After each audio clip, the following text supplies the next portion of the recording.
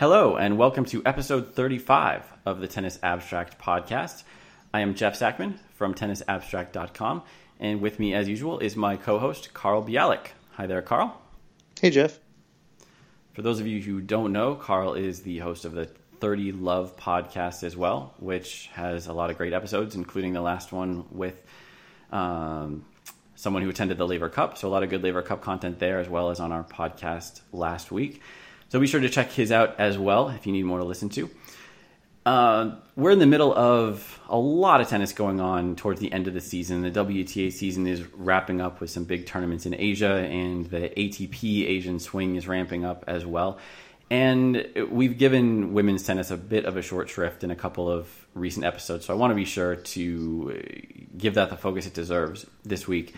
And right now, I think that means Aryna Sabalenka and the amazing things she's accomplished just racing to the top of the game over the last 2 or 3 months, really, is all it is. Carl, we've been talking about Sabalenka in fits and starts for the last couple months, and we've both been watching a lot of Sabalenka because she's in basically all the important tennis matches right now. Can you tell me what has made her so good? What's responsible for her fast rise to the top right now?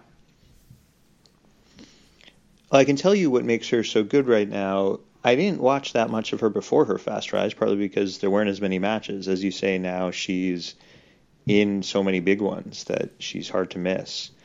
And from what commentators say, she's really improved her shot selection and her movement.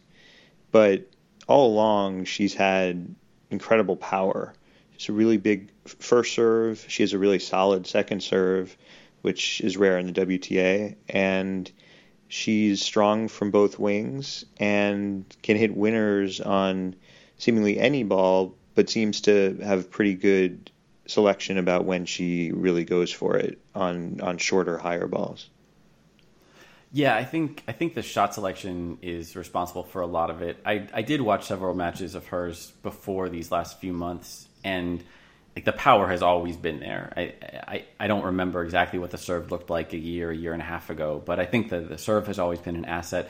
But like a lot of young players with power to spare, they do end up too aggressive. And I think when they land on tour and start playing really high level opponents, they take too many risks. And when you're someone with the power of someone like Sabalenka, you don't need to take a lot of risks. I mean, you don't need to be hitting lines or corners. You just need to be crushing the ball like she does, and you can give yourself a lot of wiggle room. And that's what she's done. She's unlike some of the players she's facing. She's not necessarily aiming for lines, and she can still hit winners just by virtue of how hard she's hitting them. Whenever I'm looking at a young player like this, I'm always tempted to start making comparisons. And if Sabalenka does turn into someone who's sort of a perennial top 5 player, let's say, the name that really comes to mind for me is Maria Sharapova. And there's some ways in which Sabalenka could be better than Sharapova, other ways in which we just haven't seen yet. But what do you think about that comparison, Carl? Do you think that's a valid one? Yeah, they're definitely in the same family of player. If I'm thinking about differences, I think Sabalenka's service motion, at least compared to the later Sharapova service motion, looks more solid. And she comes to net a fair amount, something that isn't obvious from listening to commentary of matches, but the stats show it from your charting of her matches, about 20 already in the match charting project at Tennis Abstract. And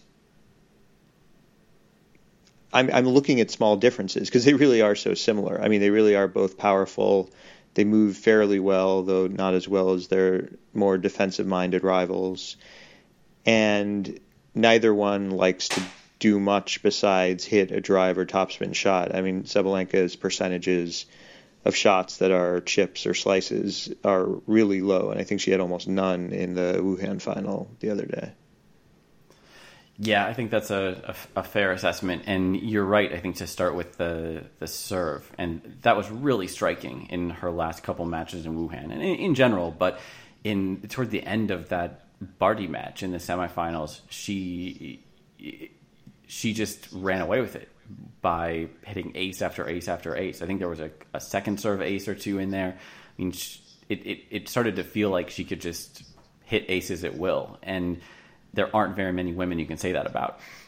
And while Sharapova has done some great serving, let's say, in her career, and you don't want to call it a weakness, but it's something that's more erratic than it should have been. I mean, anytime I talked with a tennis coach about Sharapova, they'd always immediately start talking about how they wanted to fix the serve. And I don't think you're going to have the same conversations about Sabalenka. It's a lot more solid. One thing. Did you talk to Jimmy Connors about Sharapova's serve? I haven't spoken to Jimmy Connors about Sharapova's serve, but did he have that same? Did he make the same comments about the serve? They only had a week together, so I think he wasn't able to even finish the word serve before it was done. Yeah, well, I figured he was talking a lot both before and after that week, as he tends to do.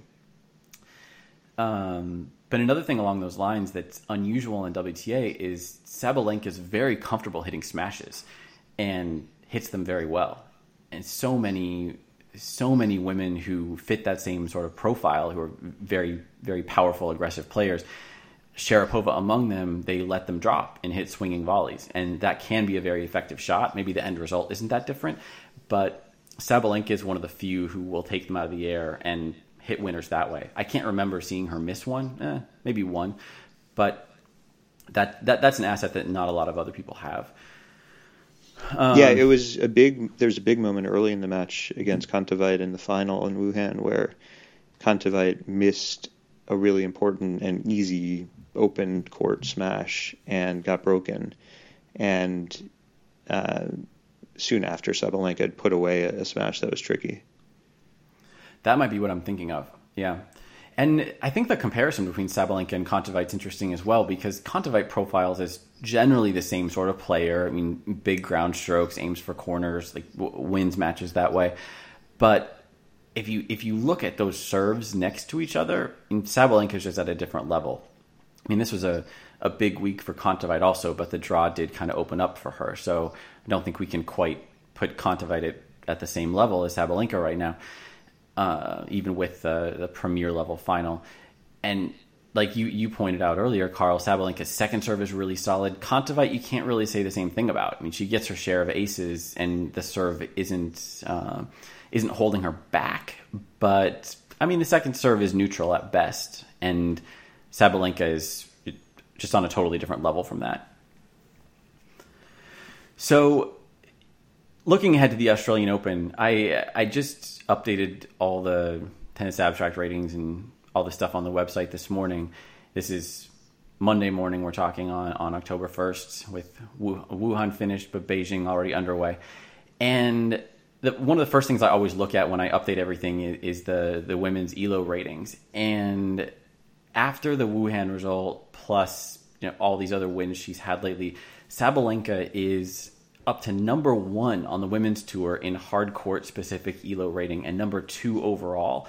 And I had written this question in our notes even before I saw the ELO results, but I wondered, is Sabalenka our Australian Open favorite right now? And now that I've seen the current ELO ratings, I think that makes that question even more pressing. What do you think, Carl? Is she our best bet for an Australian Open champion next year? Wow, I mean, this really cuts to the heart of the debate of how different are women's Grand Slams from WTA events. It's easy to see a difference on the men's side because of best of 5 versus best of 3. On the women's side, I guess there's more rest overall at a slam, but it's basically the same field and the same format, and that should make me discount my skepticism because Sabalenka hasn't gone deep in a slam draw. So yeah, maybe she's the favorite, or maybe she's the co-favorite with a bunch of other women. Do you want to? Let's talk about what we think about where she should sit in the field, and then I'll tell you what the actual odds say. What you mean? Oh, have you looked up betting odds? Yes, but I don't want them to color your view on where Sabalenka should be. Okay, favored. Well, I'm guessing if we were running them with the ELO ratings today, then I'm guessing she and Halep would be roughly co-favorites with, I don't know, 15% chances of winning, something like that. I'd have to guess that the betting odds are maybe they're putting Wozniacki further up than she should be because she's the defending champion, probably giving Osaka a little bit too much credit for similar reasons. But you've got the odds in front of you. What do they say about it? Sabalenka moved up with this tournament, as she should have, but she's still 7th. She's behind. Do you want to guess? You're right about Osaka and Wozniacki. Do you want to guess who the other 4 are ahead of Sabalenka? Not Halep? Halep's there. Oh, did you say Halep? Okay. Yeah, you said co-favorite. Well, kind of, yeah. Yeah. So those 3 and then 3 more? Yeah. Kvitova? No. Serena? Yep. 2 more who aren't... Definitely not Svitolina, right? Right. They're both slam champs. Okay, so... Oh, this is a tough one. Both Wimbledon champs. They're both Wimbledon champs? Yeah. Muguruza? Yep. Really? Letters are weird. Very weird. Who's the last one then? Kerber. Oh, okay, that makes sense. For some reason, I'm forgetting about Kerber these days. Okay, I guess yeah, Kerber. It shows this field Muguruza's a shock. Muguruza's a shock. Clearly, the act of winning a major title is being factored heavily in these odds, even though I'm not sure how much they should be in the WTA. Do you have a view on that? Well, right now we've got 8 different winners in a row. So if there's ever a time to discount it, it seems like it's now. But I don't know. I mean, I think experience is at least a little bit of a factor. I mean, that's the sort of thing that if I hear somebody else say that, immediately my defenses and skepticism go up. As a stat head, I'm supposed to immediately argue against that perspective. But it does seem to be relevant in slams. I mean, there's always going to be exceptions like Sloane and Naomi Osaka. And I mean, everyone has to be an exception sometime, overcoming the lack of experience. But I don't know. An interesting test will be, I think, tomorrow Sabalenka plays Muguruza in Beijing. And maybe by the time you listen to this, we'll know the result of that one. But I just don't see a lot of women beating her. And I mean, experience, slam history, whatever, all those things feel kind of relevant when you're talking about the big picture. But ultimately, it comes down to who's going to stop her, and I'm not sure who that's going to be. I mean, Simona beat her in Cincinnati, so maybe a healthy Simona Halep stands in the way.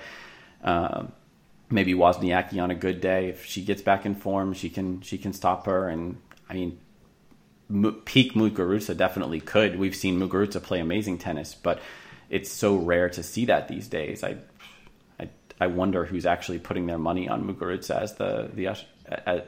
as a potential Australian Open winner. It's a tricky one. I mean, the way I phrased the question in our notes is you can't really call someone a favorite in a women's slam these days, but is there anyone you should favor more than Sabalenka? And like I said, maybe Halep, maybe Naomi Osaka, I'm not sure. But yeah, Muguruza seems like a pretty wild stretch. So Sabalenka, one other factor she'll face relative to at least some of the names on that list is she'll likely be seated lower than them. So maybe this doesn't matter as much if the WTA field is as flat as we sometimes have evidence to see it as. But right now she's 12th in the race, and Halep and Kerber and Osaka are 1, 2, and 3. So they would theoretically have an easier time getting to the later stages of the Australian Open. Yeah, that's true. One thing I've been meaning to generate as a report on Tennis Abstract is just every week a new simulation of the probable draw for the next slam. Just take the current top 128 and seed the top 32 in their current rank order, and if you played a slam on whatever the surface of the next slam is, figure out what the odds would be using today's ELO ratings. I'd love to have that number right now, because you're right, that would lessen Sabalenka's odds a little bit, because yeah, she could. I mean, if she doesn't do well in Beijing, maybe she falls to 13 or 14. She could face Halep in the 4th round. She could get somebody She could get other really great, solid players all the way to the final, and that would be a big ask for anybody. So that would lower her odds. But also, like you say, there's so much parity, and who knows whether all those women are even going to make it that far. So, like, the draw could open up for her as well as anybody else. One other Sabalenka stat question for you. Do you know how many main draw slam wins she has? Can't be very many. I mean, I can only think of the 3 at the U.S. Open, and I was not paying attention during Wimbledon this year. How many is it? It was mostly just those 3. It's 4 total. She had one at Wimbledon last year. And okay. her U.S. Open run is the latest example I'm seeing of one of my favorite phenomena of the sport, and probably one of the players' least favorite phenomena, just how giant a difference in players' careers a few points in one match can make. Because she played Naomi Osaka pretty tough in the 4th round and lost the 3rd set 6-4. And, of course, Osaka went on to win the title. And if Sabalenka had won that match, she would have had a pretty good shot. Yeah, definitely. I mean, certainly looking at their games, there's not much Osaka can do that Sabalenka can't do. I saw a comparison on Twitter that just this morning that I've heard a couple times since the U.S. Open. I think people are starting to see Osaka as at least having a similar game style to Serena Williams. I don't think anybody's appointing her the future Serena, because that's a pretty enormous ask of anyone. But I mean, you can see the similarities. Really big serve, and some of the other positive attributes that they both have. But since we were talking about Sabalenka as the next Sharapova, do you think there's any validity to that as Osaka being the next Serena Williams? I guess it's possible. I mean, it's so easy probably to anoint a lot of players as the next Serena Williams, because Serena Williams' career has had so many stages and she's had so many different phases of game. I mean, not that she's changed completely during her career, but I guess the question for me would be more, which Serena Williams does Osaka resemble the most? Like, what age? Does she look like Serena at that age or Serena right now? Yeah, that's an interesting question. I'd have to brush up on my Serena Williams phases, have a good answer for that. And another factor is just, like, you're right to say a lot of players can fit some mold or other that would give you a reason to say that. Partly because Serena has been so influential. I mean, even just talking about the swinging volley, like, Serena didn't exactly invent a swinging volley, but if you look at the number of swinging volleys that were being hit in, 1995 versus the number of swinging volleys that were being hit in 2005 or 2015, like, there's a huge difference. And I think Serena being so effective with that shot is a large part of the reason why. Do you think she's also helped increase its popularity in the ATP? I don't know. I think that's a lot more recent, don't you think? The men hitting swinging volleys? Yeah, that does feel more recent. I'm not sure. I'd be interested to look at the numbers and see just how much it is increasing. 'Cause, yeah, you do see it a lot more now.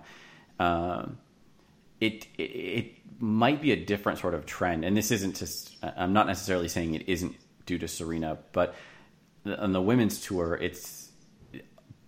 a lot of it is trading in smashes for swinging volleys, and on the men's tour, I think a lot of it is being a little bit more aggressive on other shots. So you'll see some shots that 20 years ago people would have hit as traditional drive volleys, or not drive volleys, traditional volleys, and now they're hitting as swinging volleys, or even just stepping forward a little bit from the baseline and hitting a swinging volley in the second shot. So it isn't really a serve and volley, but it's sort of a serve and hope for an opportunity, and that opportunity will give you a swinging volley from no man's land or the back half of the service box. So it's not the same trend, but there are definitely more of them. And probably somewhat similar technique, although I guess it's a different shot when you're hitting it lower, deeper in the court than when you're hitting it at smash position. Yeah, and that's another stat I'd be interested to see is how effective they are.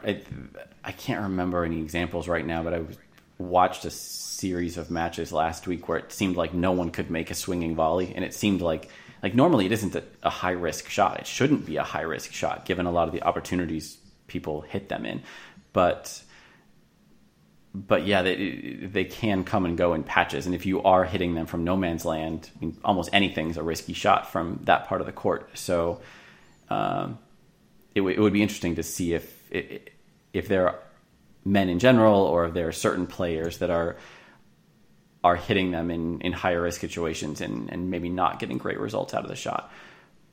But yeah, I'd want to see some stats on that before drawing any conclusions. I think that pretty much touches on everything we wanted to cover with Sabalenka.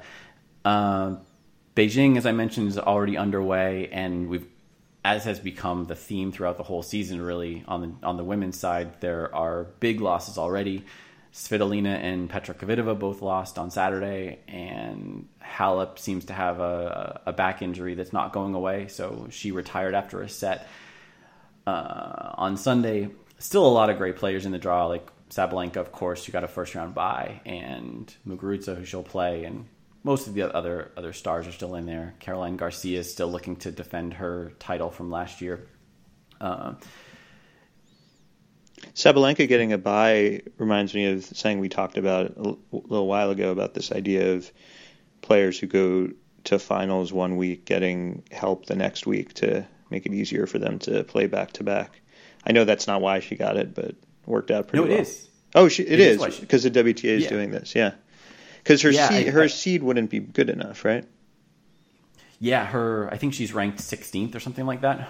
So yeah, I think it's Wuhan gives, they're called performance buys, and the 4 Wuhan semifinalists get the buys into Beijing. And it got screwed up a little bit because Ashley Barty got hurt in her semifinal in Wuhan, so she pulled out of Beijing. So I think that opened up not only Barty's spot, but it also opened up a bye spot for a lucky loser. So I think there only ended up being 3 buys. I'd have to double check that, but I think that's what ended up happening. So it's a little weird, and it does make for odd looking draws because the buys don't sit in their normal position in the bracket. And I'd be curious exactly the mechanics of how they build those draws. I tried to write a simulator for that, and I think I got something that works out, but you kind of have to place the players who are getting performance buys first, so you don't end up like accidentally drawing them against each other or something. If they draw against each other, they can't both get buys, for instance.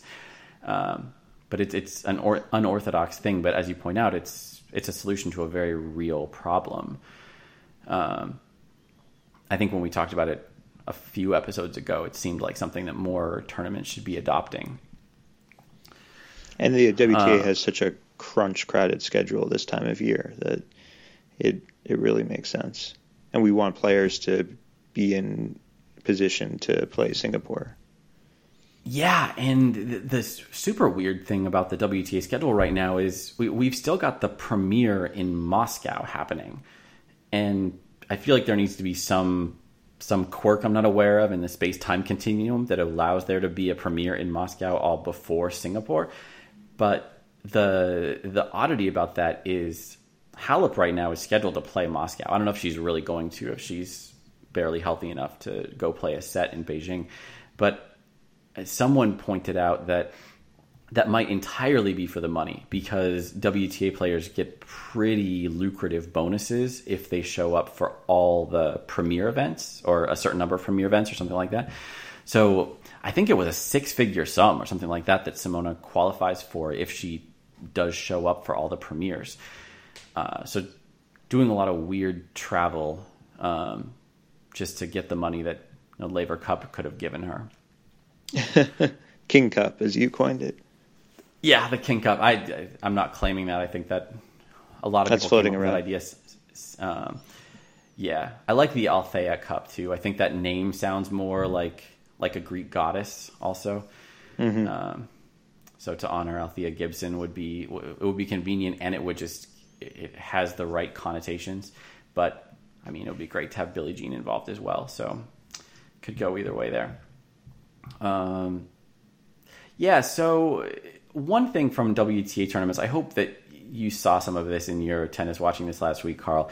It seems like I'm not sure, a lot of the Asian tournaments have switched over from Hawkeye to the Fox 10 replay system. And it's very different. I think they use more cameras and a faster camera speed, which, I mean, Hawkeye's already using some pretty high-tech stuff, and I think 6 cameras in every court. And I think I heard a commentator say that Fox 10 uses 50. I'm not sure if I believe that, but a lot of cameras. And they claim to be showing real replays. They call it the moment of truth and real bounce. So it's at least they want you to think it's more accurate or reliable than Hawkeye. What do you think, Carl? Is it an improvement? From a statistics perspective, it's an enormous improvement because Hawkeye just asks you to believe the ball mark and, in fact, to see it as the culmination of a replay video of the point. So it's doing a lot of hiding behind its back what's going on, whereas Fox 10 is saying, hey, we're going to show you that simulation of our best guess as to where the bounce was, but we're also going to show you the video, and you can see sort of the raw data that we're using to generate this verdict as to whether the ball was in or out. All that said, I think from an aesthetic and TV point of view, I enjoy the Hawkeye experience more, and it's interesting to see the two companies and two events go in these very different directions, because with the sleight of hand of we're showing you this video replay of the point, and then you see the ball land, and then you see this mark, it all feels very seamless and fitting with what you just saw with your own eyes. Whereas the Fox 10 one feels very, I find it a little confusing. Like, which line is this from which perspective? Which part of the screen should I be looking at, the simulation or the video? But because I am just, I believe in the importance of statistical education so core to me, I'm going to go with Fox 10 on this one. That's my moment of truth for you. Yeah, I see a lot of the benefits you're talking about with Fox 10. The main drawback I see right now is that it seems to be a lot slower. And I've seen in a number of cases where players are just standing around waiting maybe an extra 20, 30 seconds for the replay. And that happens occasionally with Hawkeye, and it's a little annoying every time. But it seems to be a bigger problem with Fox 10. And maybe that's something they'll work out. I mean, as computers and all their systems get faster, then maybe it won't be an issue. But especially when you have players challenging a first serve and disrupting that part of the game that theoretically shouldn't have any kind of pauses in it, it is a problem.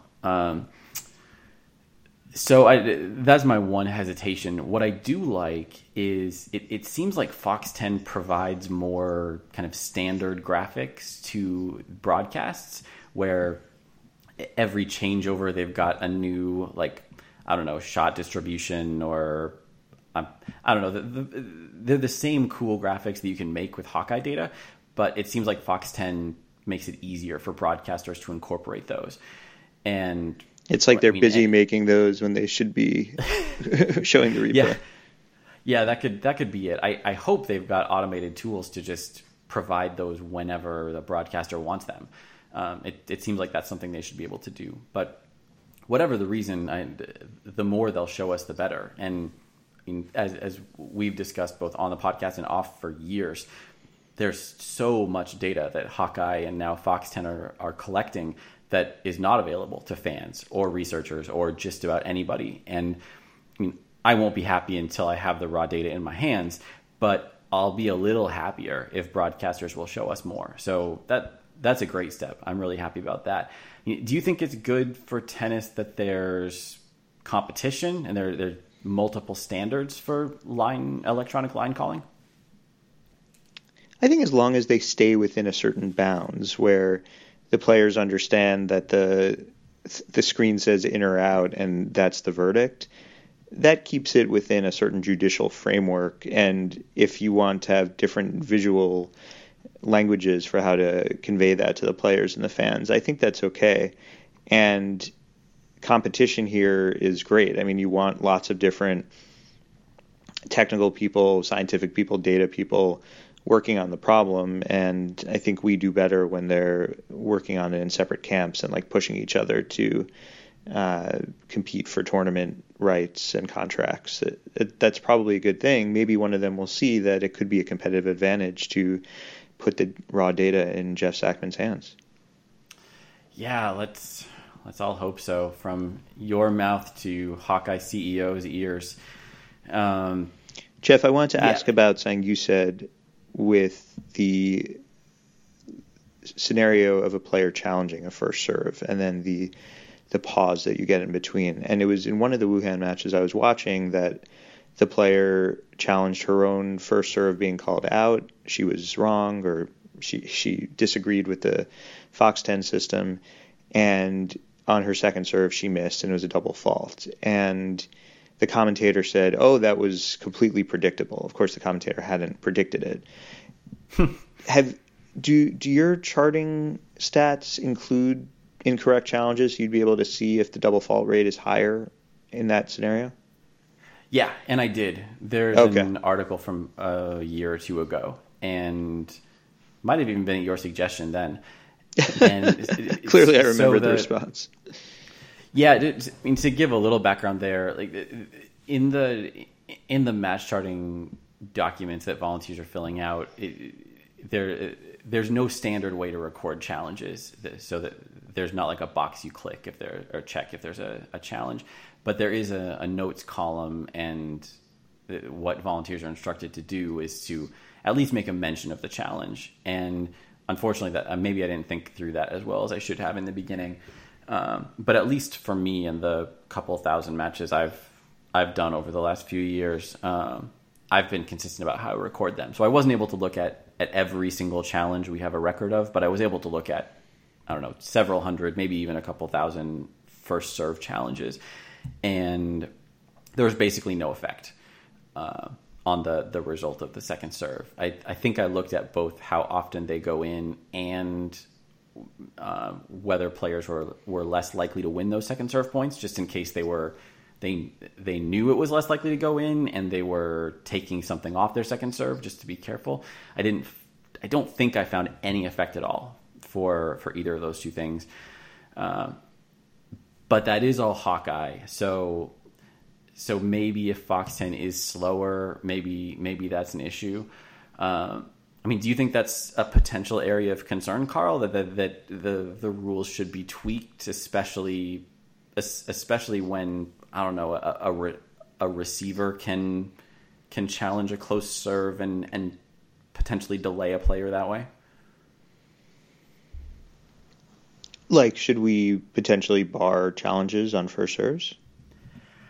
I don't know what the solution would be. I mean, that is one, or just to change the cost benefit a little bit. I don't know. Or if there is a challenge after the first serve, then I don't know what the solution is if you're going to honor the result of the challenge. I mean, normally if there's a long delay between the first and second serve, then you start talking about whether the server should get another first serve.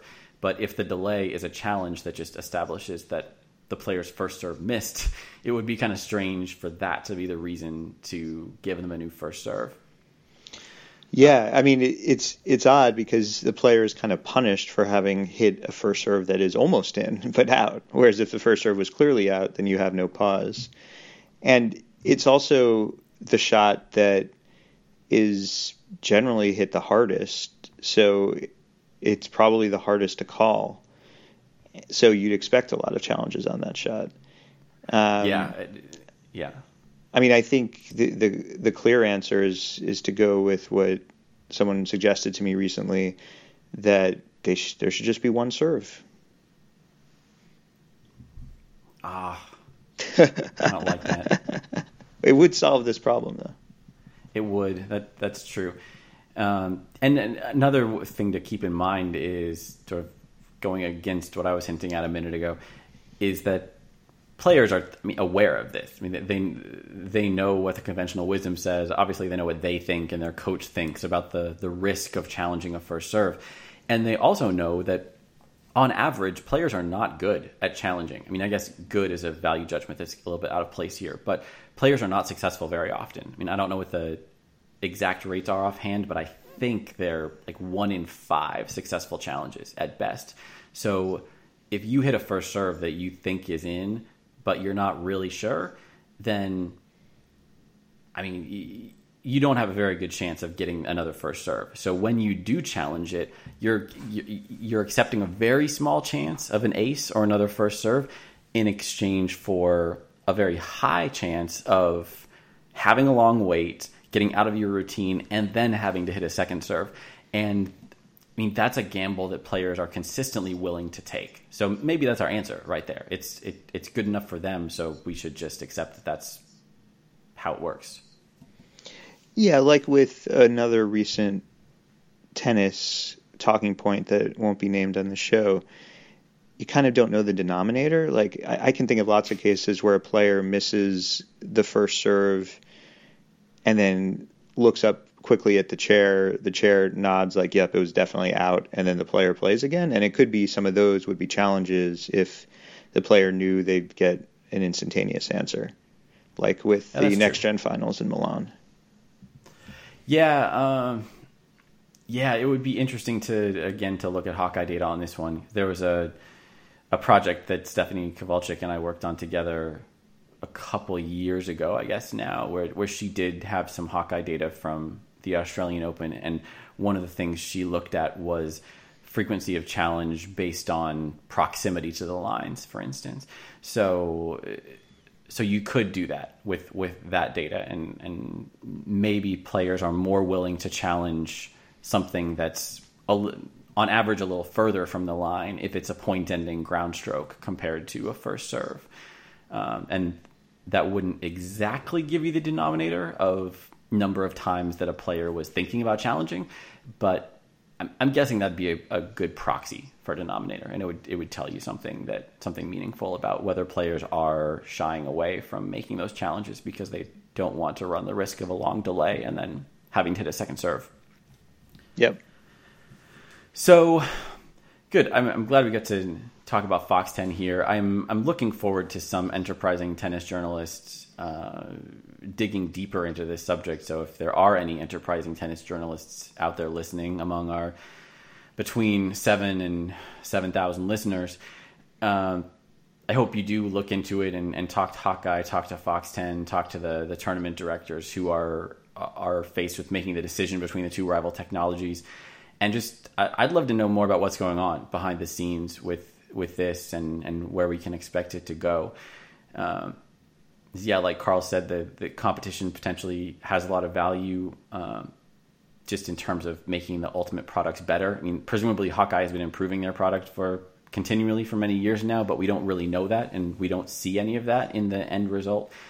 So yeah, it will be interesting to see what happens now with a viable competitor that's getting some market share there.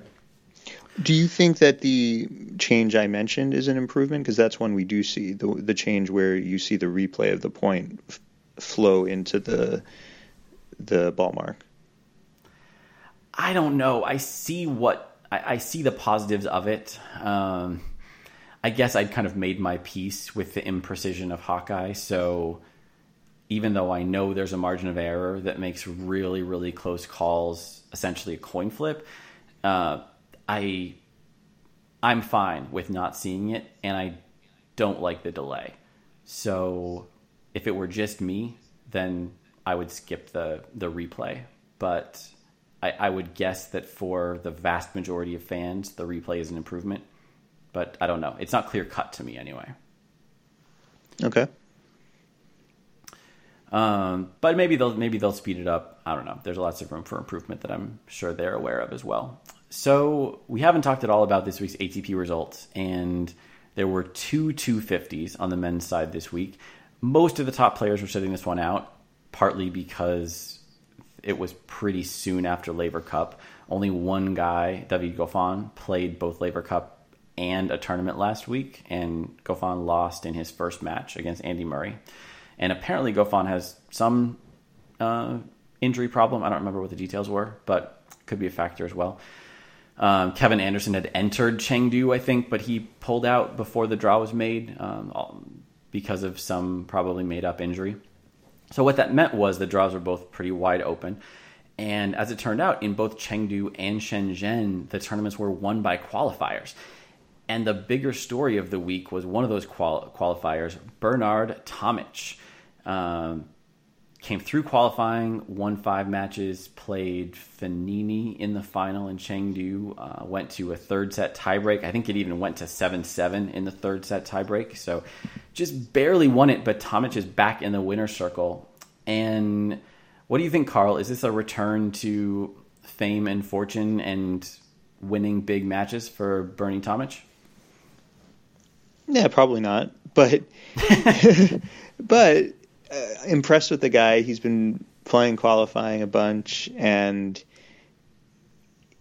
this wasn't the toughest field, but it was still a pretty nice title. It'll boost his rank a lot. Considering how he's kind of bragged about his fortune in the past, playing qualifying of a 250 seems beneath him, and maybe like something he would just skip until he got a wild card, and maybe that would be the end of his career. So I'm glad to see him choose to play. I mean, I'm glad for him if it's what he wants, but I'm glad for tennis too. I think he has a pretty unusual game that tennis benefits from incorporating. So I like having him in the main draws of tournaments and playing well. And he seems to be serving really well, although it's a pretty serve-friendly tournament. So he's in my book a welcome return to the tour. Yeah, definitely. And I didn't realize before I was just prepping for this episode, like you said, he's been playing a lot of matches, winning a lot of matches this year, even if he hasn't been building his ranking back up too fast. Like, unfortunately, the story that a lot of fans have heard about Tomic this year is his first round qualifying match against Kokkinakis in New York. And he won the first set, lost the second, and I think he lost the last 9 games in a row or something. So it was pretty obviously a tank job. He didn't want to be there anymore, and he didn't think he could come back. And that fits the Bernard Tomic narrative, so that's the story everyone's taking away from his 2018 season, at least before this week. But if you look back, he's, like you say, he's been playing qualifying. I think he qualified for the French Open. He won the first 2 rounds of qualifying at Wimbledon and then got in as a lucky loser. So he's competing in the way that a player would if he's a typical guy of his ranking who really cares and is fighting to get back on top. And I think you have to look at that more than you have to look at one match in U.S. Open qualifying. So that's really encouraging. And I'm curious, I don't think Tomic is ever going to become a mental giant of the men's game, and he's probably never going to be able to entirely shake some of the issues he's had to deal with his family and some of his father's relationships, people on his team. So he can't overcome that, and he can only do so much. But if we took all that stuff out of the picture, I mean, all the mental factors and other intangibles, and graded players just on their talent, their skills on court, where do you think Tomic would rank on the ATP? So around 30, just inside the slam seeds. That's all, really? Yeah, I think he still has a lot of technical weaknesses that players expose. It's not just. I think he gets a slightly bad rap for his mental game that, and maybe not as much of a bad rap as he should for some of his abilities. Like, he's not a great mover. I think the backhand can be exposed, and second serve. Yeah, I don't know. Where would you put him? Well, I like many of the questions that I pose in our notes, I don't always think through the answer. So I didn't actually think about it, but I guess I would have said something more like 20 or maybe 15 to 20. But you make a good point, and it makes me wonder if some game styles like that make it harder to be mentally strong or appear mentally strong. Because if there are big gaps in your game, then a savvy player or a player with the right sort of matching skill set could expose them, and some players could be really relentless about it. And that must be really frustrating if you've got some things on your resume that say, you're a slam quarterfinalist or whatever, and you've reached such and such a ranking, and all of a sudden you show up and are playing in the second round of a challenger, and this guy has your number. I mean, he's not supposed to. You're supposed to be better than that. What are you going to do about that? I mean, besides going home and practicing really hard for 6 months. So those two things could be linked. I don't know. I mean, certainly there's more to these intangibles than we can really quantify, or else they wouldn't be intangibles. But I hope we find out. I mean, I think you're right that any kind of style variety is good for the game. So it's great to see him back in the mix. Maybe he will get into the main draw of the Australian Open this time around. I'm sure Australian fans would like to see that. So yeah, I mean, a little bit of a disappointing loss for Fognini, though. You have to think. I mean, this is the sort of match, a sort of tournament that Fabio Fognini should be winning, don't you think? I don't usually think of any match as one that Fabio Fognini should be winning, just because he seems so volatile. I guess we could check the results. Maybe he's more predictable than I would think. I know you've done this study for the ATP before, like which players have the most predictable outcomes. But yeah, Fognini does tend to thrive at smaller events and build up his ranking there. You noted that in the show notes. And I'm sure when he saw who he was playing in the final, he was feeling pretty good about his chances. Yeah, I need to go back and review that study or just redo it entirely, because I remember being a little underwhelmed with my results. Like, I went into that thinking that I was going to find that Fognini was super inconsistent, and I don't know, the David Ferrers of the world were going to be super consistent, and it was all going to match conventional wisdom and tell us some interesting things about players. And it was underwhelming in that I don't think very many players did show up as that inconsistent, but it's a tough thing to measure, and so much of the conventional wisdom comes from perceived motivation. Like, when we're talking about consistency, we usually don't focus too much on 250s and 500s.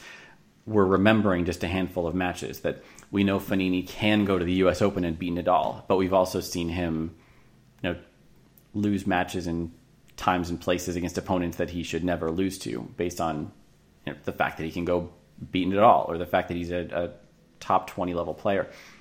So I think it's a tough question just to pose in the first place, at least analytically, to get a sense of what we're talking about when we're talking about consistency. Dominic Thiem is another guy who I think you can put in the conversation, because he's had so many kind of disappointing losses at 250s and 500s, partly because he plays them all, so he's bound to lose some. But it's tough to know how much weight to give like a first round loss at the Antalya grass court event. Like, it's a 250, it's the week before Wimbledon. Does it really matter? Was he really trying?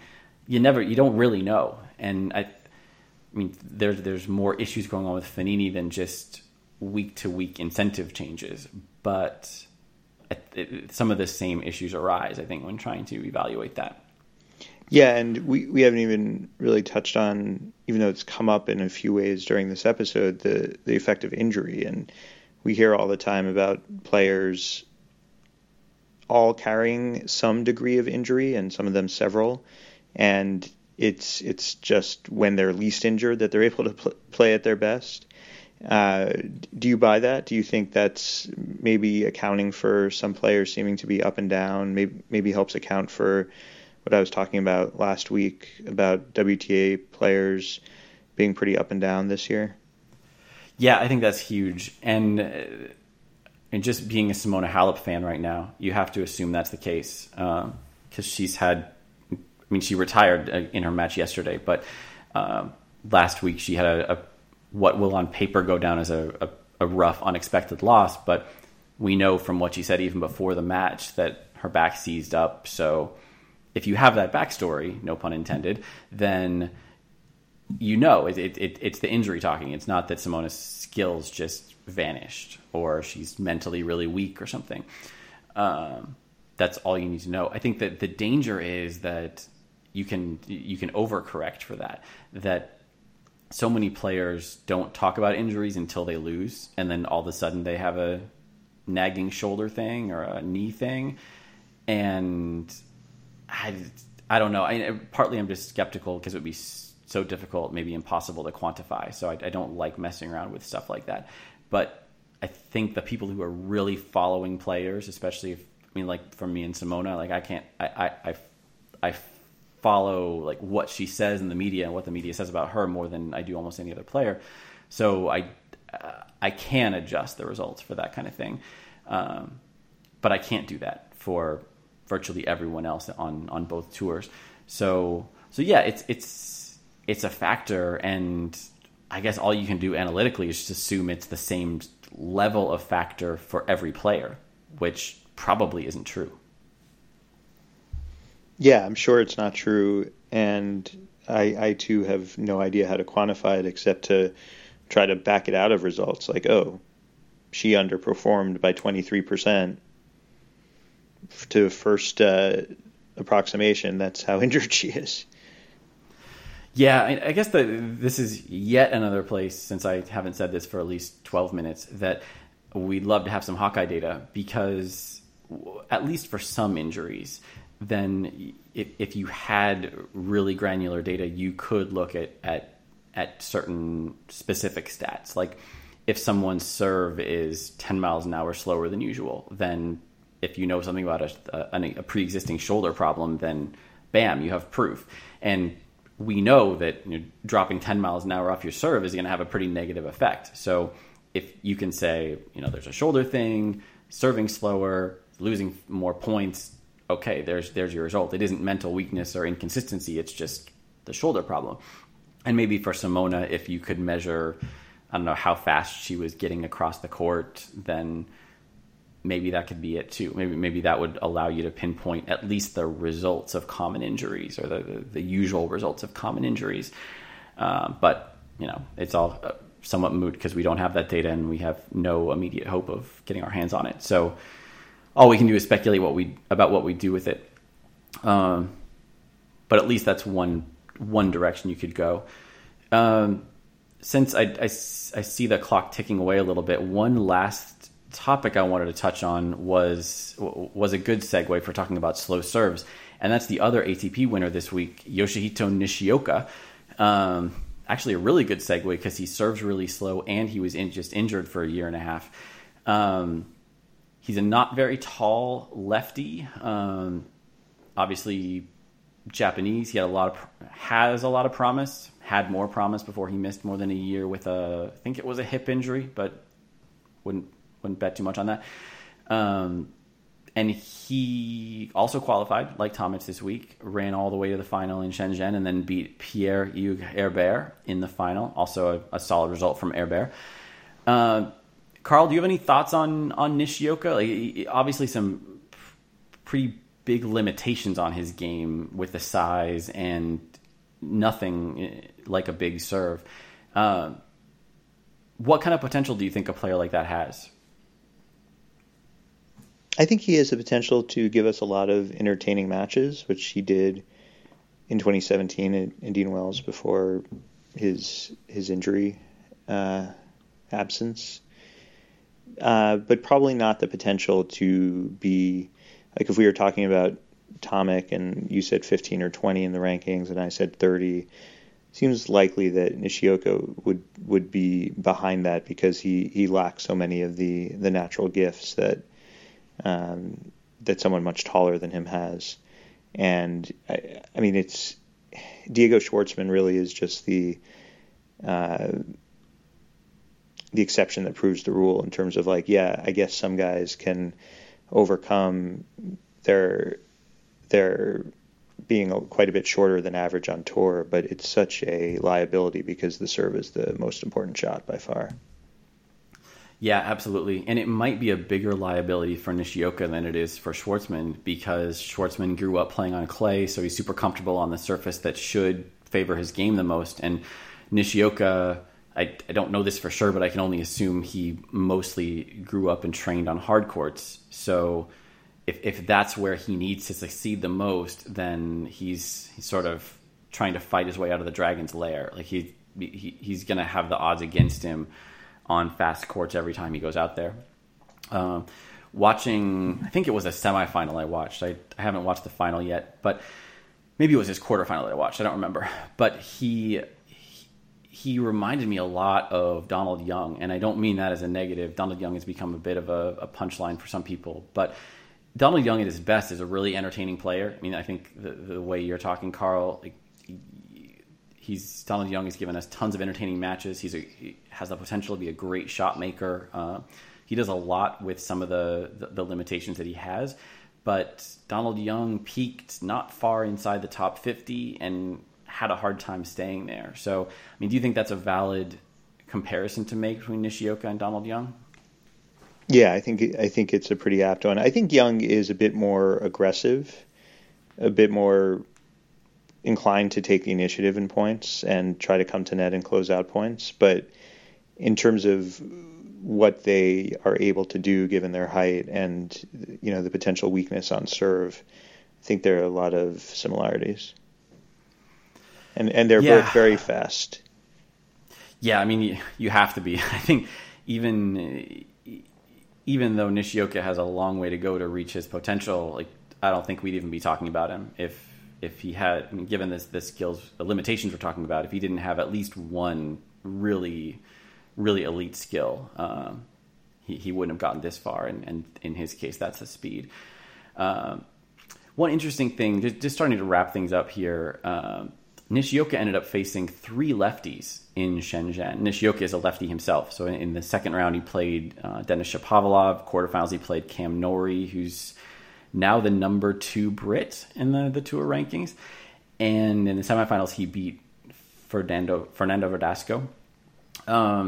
So for those of us who are interested in the rare lefty-lefty matchups, that's something to look at. And I was hoping we'd get to that this week, but I think that's a bigger topic than we have time for. So we'll save that for the next time there's an unusual number of lefty-lefty matchups.